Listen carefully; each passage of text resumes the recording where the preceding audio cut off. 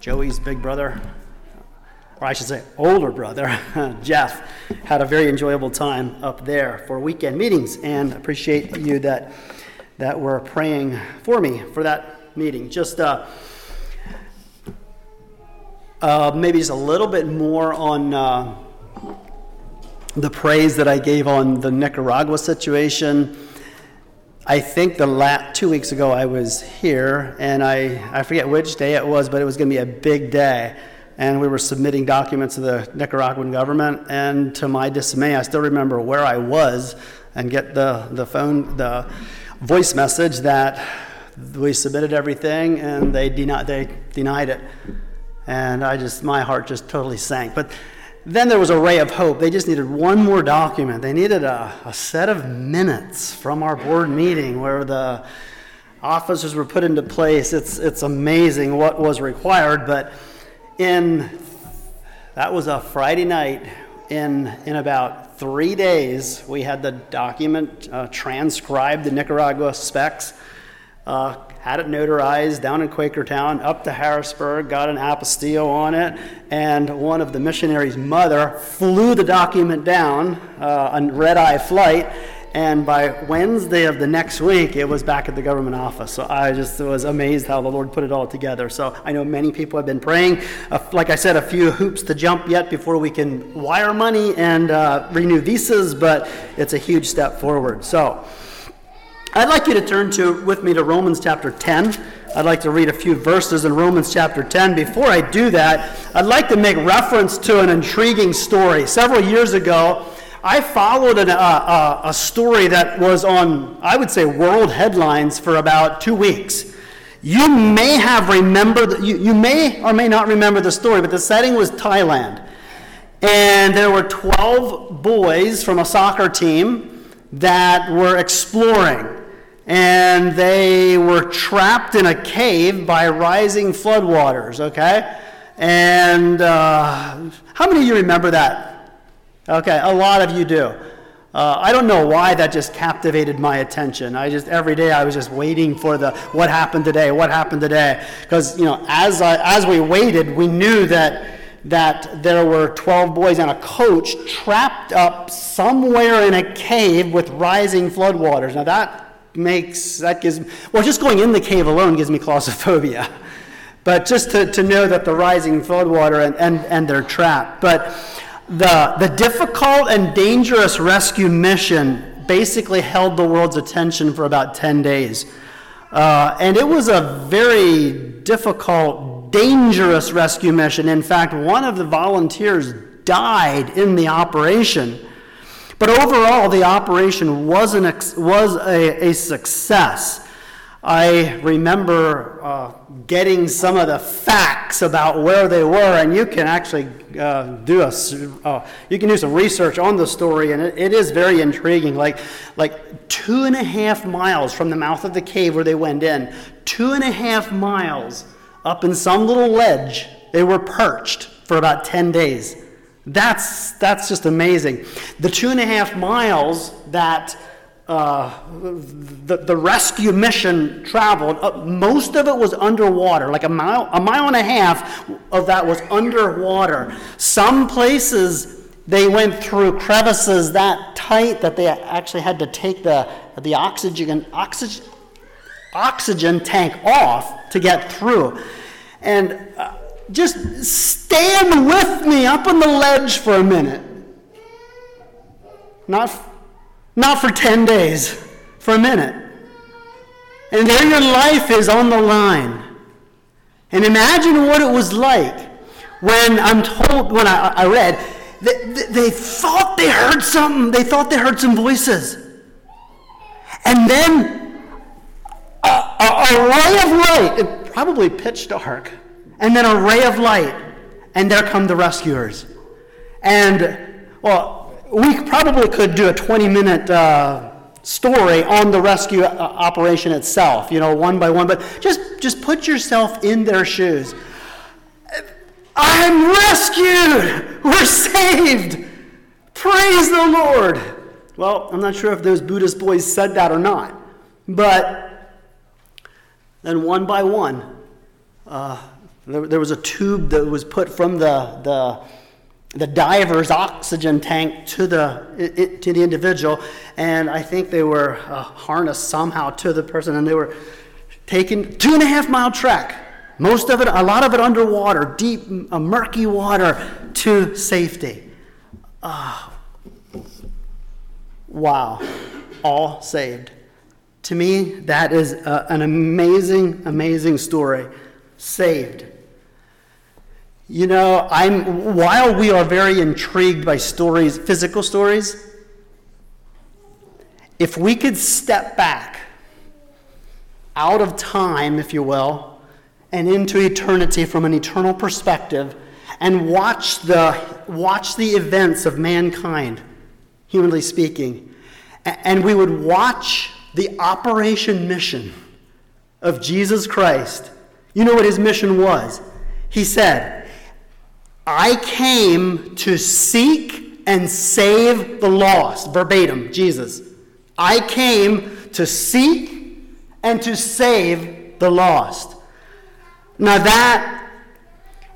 the story about the Thai boys from the soccer team, and the story of a salvation of a lost person, saved for eternity, the story of the Thai boys just pales totally. But we live in this world, and it's just hard for us to be so intrigued and enthralled by salvation. So I have a message this morning that I entitled, it's three words, and it's, are you saved? That's my question this morning. Are you saved? I wrestled quite a bit this week in knowing what the Lord wanted me to speak on, and I was back and forth, and this is what I felt the Lord, and I don't know why he would like me to speak on this subject, but here we go. Are you saved? And if you're saved, I want you to just, wow. What an operation, what a mission, what a rescue mission it really was. That's really what I want this morning. And if you're not sure you're saved, there's a lot of people in this world that live there. It's not God's will that anyone would live there, but there's a lot of people that live there. They're not sure. And then there's some people that know, that they know they're not saved. So you kind of fit into one of the three categories. So question is, are you saved? Romans 10, join me. Romans 10, I'd like to read some beautiful verses, and I'd just like to maybe highlight the verses that use the word saved. I'll probably emphasize them. Romans 10, I'm going to start at verse, that's hard to break in. Let's start at verse 9. If thou shalt confess with thy mouth the Lord Jesus, and thou shalt believe in thine heart that God hath raised him from the dead, thou shalt be saved. For with the heart man believeth unto righteousness, and with the mouth confession is made unto salvation. For the scripture says, whosoever believeth on him shall not be ashamed. There is no difference between the Jew and the Greek, for the same Lord over all is rich unto them that call upon him. For whosoever shall call upon the name of the Lord shall be saved. I love the verses, and I trust you do too. So then it goes on to another very pertinent subject in light of the salvation topic of salvation, the question of how shall they believe if they not heard? And the emphasis is, this great big story, let's go and tell how beautiful are the feet of them that carry the good news of salvation. So, question is, are you saved? Well, there was a man that was asked that one time, and I don't know how you would respond if somebody would say, are you saved? This man wisely said, well, you got to ask me what you mean. I mean, you got to tell me what you mean. Yes and no. Well, maybe I'm uncomfortable, you're uncomfortable, but in a sense, that's true. And then he went on to say, if you are asking me if I am saved from the penalty of sin, the answer is yes. And then he said, if you're asking me if I am saved from the power of sin, I would say, yes, but it's a battle. And then if you would ask me if I am saved from the presence of sin, I would say no. And actually, when I read that helped me understand the rescue mission of salvation. I'm told on that 2.5-mile trek that the Thai boys had to safety, there was some dry land. And if you had popped in and did an interview with them at one of those dry land and said, "Are you saved?" Just about. It was a journey, if you will. But maybe you said, "Yes, look at it. There's my rescue. Man, all my confidence is in him. He got me this far. He's going to take me out." I think it's helpful to understand the difference between being saved from the penalty of sin. I do believe in justification. Justification is something that happens. It's kind of like a transaction on your account. I really do believe that there is imputed righteousness, that when I call on the Lord Jesus, put all my faith and trust in Jesus, there's something that goes onto my account. I didn't work for it, I didn't earn it, but it is in my bank account, righteous.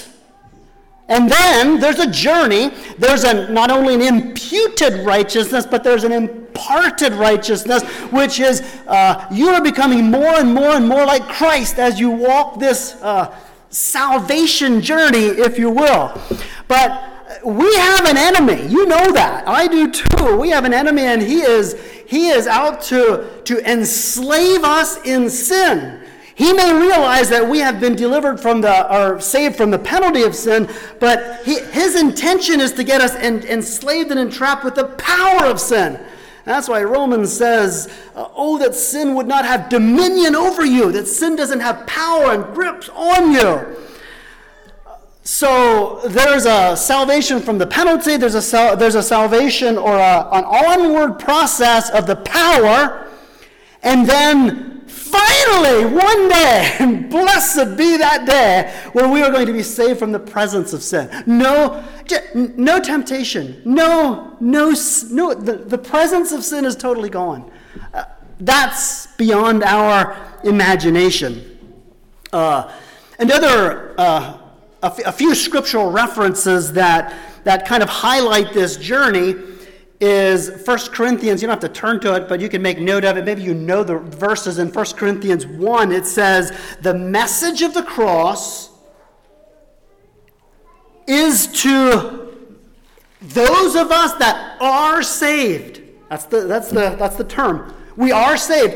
It's the power of God, okay? So the message of the cross is pretty big stuff to us that are saved. So it kind of gives the idea that we are. We are not future. We are saved. Timothy talks about those of us that he has saved. He gave us a holy calling. In other words, that if I would categorize this section of verses in 2 Timothy, I think it is.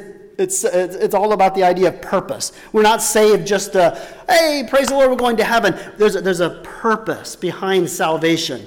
God has a great big plan, and maybe we're involved in the rescue mission of another person, but there's a purpose.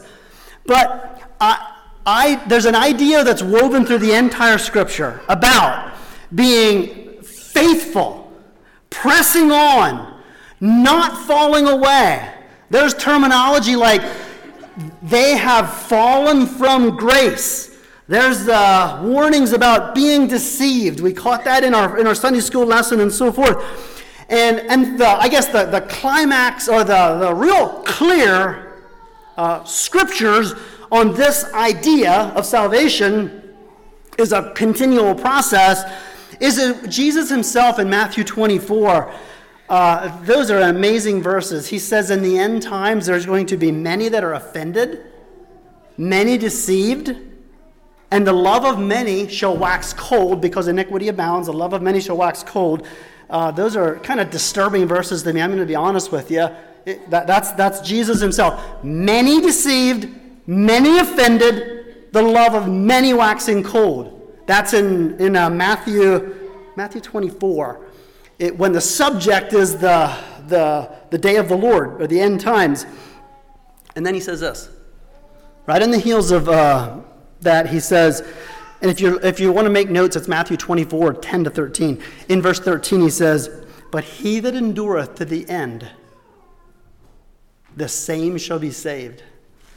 And this is not about soteriology or philosophies about salvation. Okay, they're out there. I mean, I'm sure you know the word Calvinism, and then there's hyper-Calvinism, and then there's Arminianism, and I believe there's hyper-Arminianism, and that's not necessarily my subject. One person was asked, "What are you, a Calvinism or Arminian?" He said, "I don't even know." He said, "When I need to use verses on a poor, struggling soul that can't believe in the blood of Jesus, I use the verses that the Calvinists use. And then if I'm dealing with a hard-hearted man that's going down a slippery road, I'll use the verses that the Arminians champion." So this is not necessarily a study on salvation or even theology, but it's just, I want to just park on the subject of being saved. And I want us to marvel and treasure it. If you're here this morning and you know you're saved, I just want you to treasure it. I don't know what those 12 Thai boys would say if you'd meet them on the streets of Thailand today. I don't know what kind of testimony they'd give, but I hope they would still give a wow. But I want us to just marvel at salvation. I'm going to read some more verses, and I'm going to make a really simple point. 3 really simple points. I'm going to call them ABC of salvation. And we're talking about, are you saved? I want to fast forward in time to Revelation. You can turn with me to if you want. Revelation 20, or you can just listen in, or you can take notes. Revelation 20.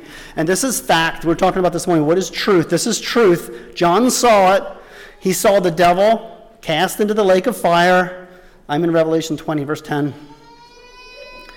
The lake of fire and brimstone. The beast is there. The false prophet's there. It says they shall be tormented day and night, forever and ever. Just let that sink in. Lake of fire, tormented day and night, forever and ever. And I saw a great white throne. There's a scene shift. I love the scene shift. Then I saw a great white throne and him that sat on it, from whose face the earth and the heaven fled away, and there was found no place for them. And I saw the dead, small and great, stand before God. And the books were open, and another book was open, which was the book of life. And the dead were judged out of those things which were written in the books according to their works. The sea gave up the dead which were in it, and death and hell delivered up the dead which were in them. They were judged every man according to their works. Death and hell were cast into the lake of fire. This is the second death.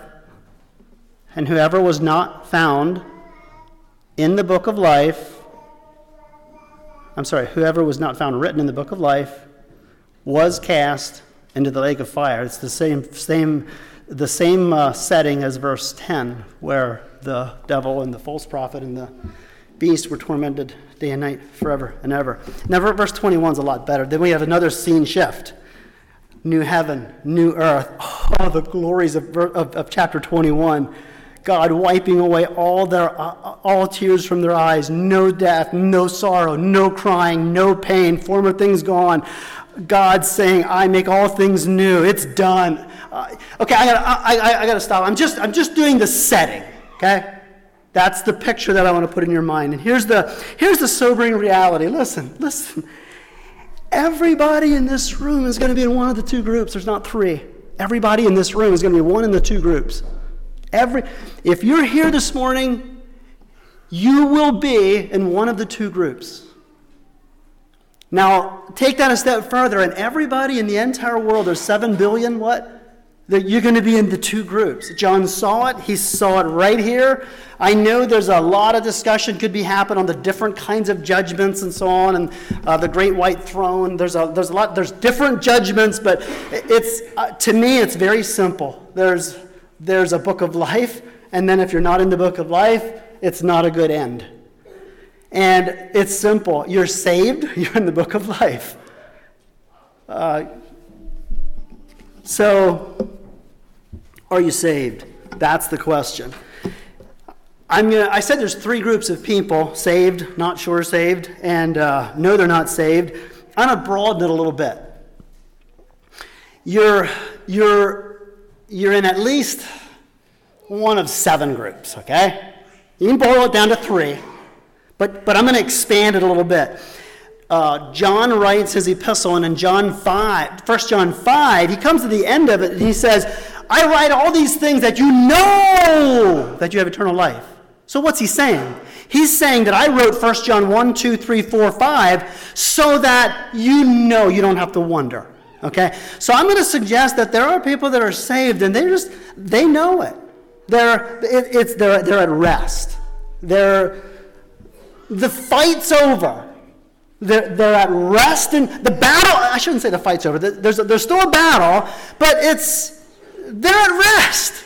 Sometimes I like to simplify things. I said, you're either one, now I'm making 2 groups again. You're either one of 2. You're either at rest or you're restless. And the restless people are running here, running there, looking for this, looking for that. They still haven't found what they're looking for. Or either Jesus said, come to me and I'll give you rest. So the first of the 7 is you saved and you know it. Then I think there's a group of people that are saved and in a sense, all this breaks down, but in a sense, all of us are in this next category.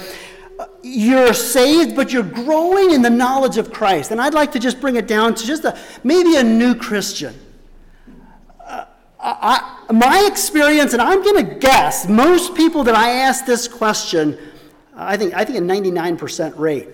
I said, do you always feel like you're saved? And the answer is, no, I don't always feel saved, okay? Now we take faith out of the subject.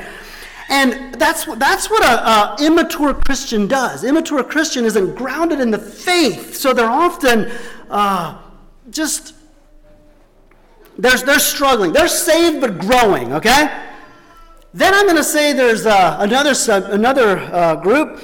These are saved, but they seriously struggle. They seriously struggle believing it.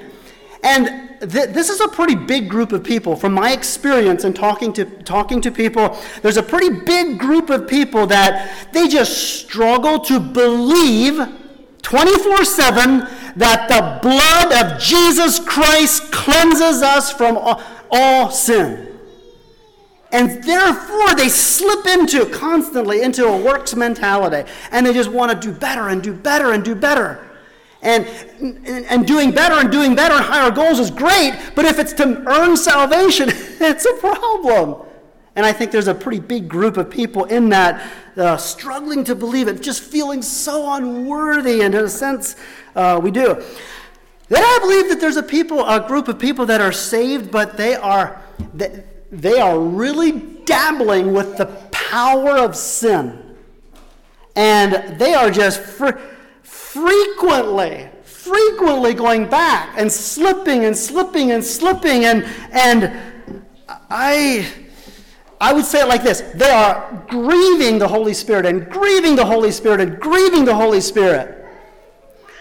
And I believe that there is I'll clarify some of my understandings of salvation after I get done with the 7 groups. Then I believe that there is a group that has they're not saved, but they're clinging on to a false hope. And that's where all the other religions of the world would fit into. We talked about those that deny the person of Jesus Christ. There is no salvation apart from Jesus Christ. There's no other name under heaven whereby men must be saved. And all the other religions of the world would fall into this category. And I would say, anytime someone puts their confidence in something less than the merits of the blood of Jesus Christ, whatever that might be, as good as it might be, when merits are in that, it's a false hope. Then there's a sixth group that is unsaved and they know it. They're just blatant deny. Maybe they're atheist, agnostic, whatever. They just deny it. Deny any, even the truth. And then there's a seventh group, and praise God, I think we have a lot of them here today. They're not necessarily saved, but they're safe. Oh, the precious children. They didn't come to the age of accountability where the reality of them personally, the gap between them and a holy God and the standard, they're safe. They're safe. And this is not about the age of accountability. But I think that's so. As I understand salvation, that's my take. Maybe it's a little bit more about my understanding of salvation. I don't believe that a person is saved on Monday and lost on Tuesday, and saved on Wednesday and lost on Thursday. I talked a little bit about feeling. Oh, you had your devotions that morning, and I'm saved. And then a bad day, do you know what I mean? I do not believe for a minute that a person is like this on salvation. But I do believe. Also, I don't believe that a person comes to the altar honestly, in their most genuine way, is sorry for their sin, puts their faith in Jesus, and that the rest of their life it just doesn't matter. That's hyper-Calvinism. Hyper-Calvinism would believe that. You honestly come to faith in Jesus Christ, put your faith in Him, and the rest of it doesn't, you can basically live whatever pattern of life you want to. I don't believe that either. I believe that it all boils down to what you do with the Holy Spirit. I believe that at conversion, that you've given a gift of the Holy Spirit, and the Holy Spirit will guide you into all truth, and He is always faithful. He is all the attributes of God, still small voice, patient, kind, merciful, gracious is the attributes I'm looking for. But if you grieve Him, He's a person, the Holy Spirit's a person. If He's grieved and grieved and grieved, in other words, if somebody just disrespects you, finally you're going to lose confidence in that person and probably spend less time pleading. Same way with the Holy Spirit. He's grieved. That's a scriptural reference. Grieve not the Holy Spirit. There's other references that say, doing despite to the Spirit of grace, counting the blood of the covenant an unholy thing. I think I have that close to verbatim in Hebrews. But it's possible to just do despite to the Spirit of grace, and even counting the precious blood of Jesus, just kind of an unholy. There's no reverence there. There's no carefulness there. There's no tread softly, carefully. Carelessness is the result. And I really believe that it comes to the point where you can actually quench the Holy Spirit. And I don't think it's it is my attempt in life to never, ever draw the line for a person. That's God's business. But I will say this, to anyone that is struggling with the power of sin and maybe becoming a little bit careless, it's a dangerous road. Very dangerous road. Hebrews actually talks about, I don't know if I'll ever try to unpack those verses, but it almost indicates that there's no hope for a person. There's no return. And I generally say if there's life, if there's breath, if there's desire, you didn't cross the line. But I really do believe that it is a very serious subject, what you do with your salvation. We could turn to Hebrews. It says, how shall we escape if we neglect so great a salvation? So salvation is so wonderful, so great. I would like to just maybe really, really simply, now I see that my time is going to be maybe about a minute on each point. 3, ABC. You will never be saved unless you admit that you're a sinner. There's your A. And actually, I was taking the thoughts that I had and trying to put them in A, B, or C. They are so woven together, and that's my understanding of salvation. It is a journey, and it's really hard to ABC it or even develop systematic theology, if you will. The book of Romans, by the way, is the best systematic theology I think you ever find. It starts with simple theology. Simple facts. Romans 1 and 2 builds the case that everybody sinned. Okay? Jew, Gentile, whatever, you all sinned. That's Romans 1 and 2. Romans 3, all have sinned and come short of the glory of God, and no one will ever be saved. In fact, if you have not come, maybe you didn't articulate those words, but in some way, shape, or form, that's the realization. I did wrong. I violated a holy God. That's salvation. That's the first step. I heard the story of a woman that came to the altar. It wasn't me, because I'm not sure what I would have done. But a woman came to the altar and says, I want to be saved. Counselor says, wonderful. Let's just let's start with your sin. Well, I never really was a bad person. I just, I'm not really a sinner. Huh. And then she actually said this. She said, well, if I'm a sinner, I'm a really good sinner. You're bordering there on no hope. I don't know if there's ever a place to send somebody away and say, okay, go get some more conviction, or I don't know, or maybe walk her through. But, I actually kind of chuckle at that. But it's amazing. And I would say if you grew up in a very good home, that tendency could be there to compare yourself to somebody really, really bad. The very first step of admitting is just seeing yourself apart from anybody else in the world, seeing a holy God, here's the standard, here's me. Woe is me, I'm undone. All have sinned and come short of the glory of God. There's none righteous, no, not one. I have gone my own way. The iniquity of Jesus was laid on, my iniquity was laid on Jesus. He bore it all. That's the first thing under admitting, and that takes the work of the Holy Spirit. It really does. Jesus said, nobody comes to the Father unless the Spirit draws them. And that does take a work of the Holy Spirit. You can talk and talk and talk and talk and talk with somebody, but until the Holy Spirit in some way makes a person feel, I have sinned, I personally, and everybody else comes out of the picture, that's a work of the Holy Spirit. And if that's happening ever in your life, that is so beautiful. You know the story of Aaron Burr. I've referred to that before. He's a terrible story where he shot a man in a duel in American history. But the story goes back further. In a revival meeting, he walked out of a revival meeting where God was speaking to him, and he walked out of the church and he looked up to God and he said, God, don't ever talk to me again. And at a very late stage in life, he looked at his granddaughter and he said, and God kept his word. I was never convicted again. So the work of the Holy Spirit's a beautiful, beautiful thing. When God's stirring, stoke it, respond to it. Beautiful. B, believe. And the gospel story, you must believe it. Just as Moses lifted up the serpent in the wilderness, and when the people were grumbling, people were dying, Moses lifted up a serpent, and they basically had to look up at that serpent and believe, and they were healed. And I'm only assuming that there was something. You got to be kidding me! Look up at a snake on a pole? Not happening. They died.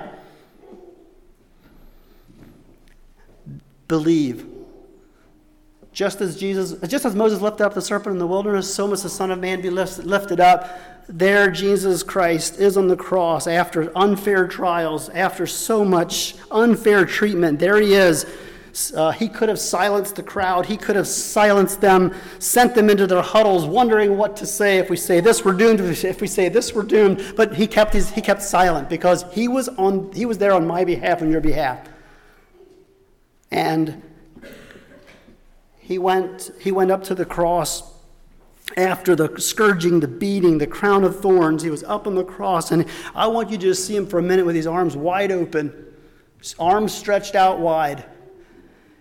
And then he says, Father, forgive them, for they don't know what they're doing. If that doesn't melt your heart, if that doesn't melt my heart, nothing will.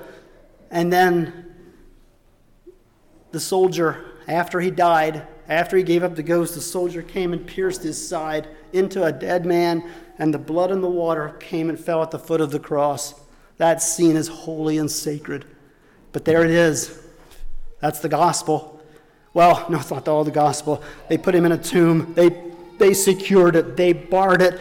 And he burst forth triumphant over the grave 3 days later, and he's at the right hand of the Father today, and he's praying for me, and he's praying for you. He's interceding for us because he knows our weaknesses. He walked right where we are, knows every weakness.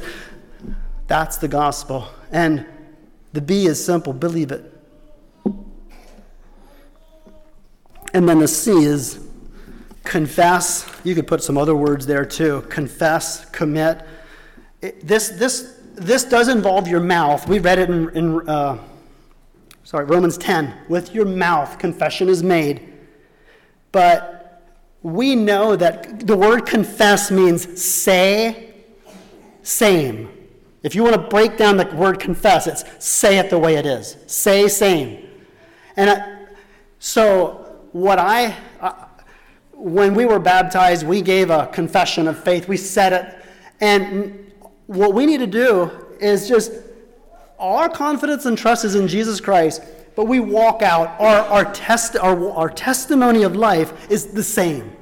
Struggles? Absolutely. But we say the same. We confess. We commit. And that involves repentance. That involves consecration. And I'm not doing justice to these points, but I think we got the gist of it, right? A, B, C. It really is simple, but it's really profound. Admit, believe, confess.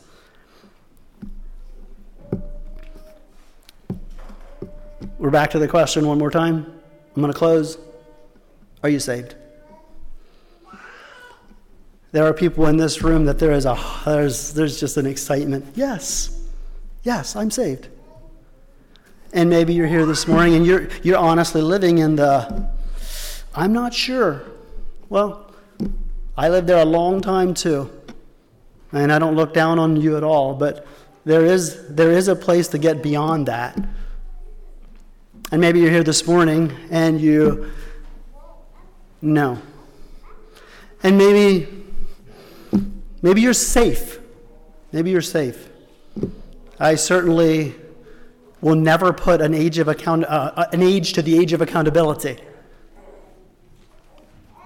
But maybe there is somebody here that God is speaking to, and they want to be saved.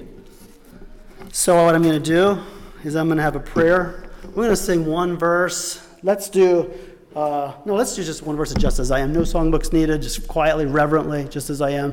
And if you're here this morning, you want to make a commitment this morning, maybe you're struggling with the power of sin, whatever, maybe you just want to pray with somebody. I don't care what you do, stand to your feet till I notice. We'll pray after the service. If you want to come forward, that's fine. Somebody will be right beside you, but it's the loving arms of Jesus open to every one of us this morning.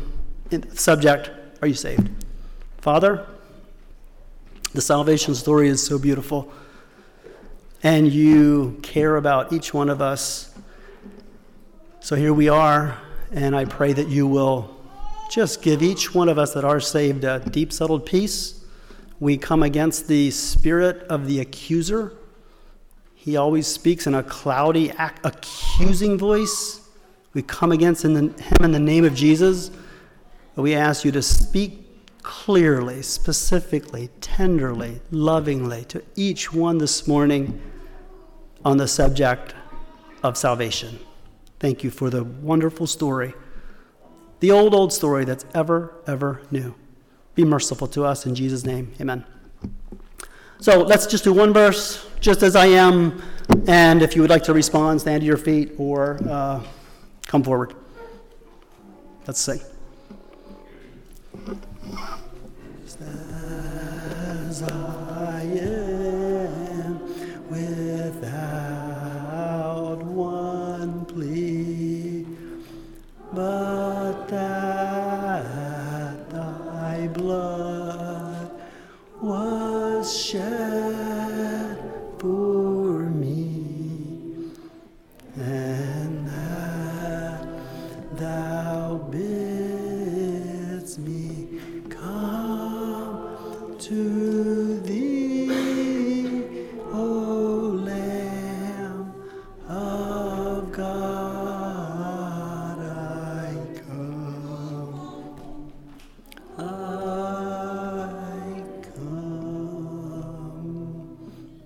Amen. God bless you. And one thing I know, that this setting here with an altar call, an invitation, is only one way to come to the cross. I know many people that have done it many other ways. So if perchance God would be speaking to you, just know this: it's precious, it's priceless, and talk to somebody, pray with somebody while he is speaking. So let's all stand, and I'll have a closing dismissal prayer and then maybe a verse of a song, and you can be dismissed.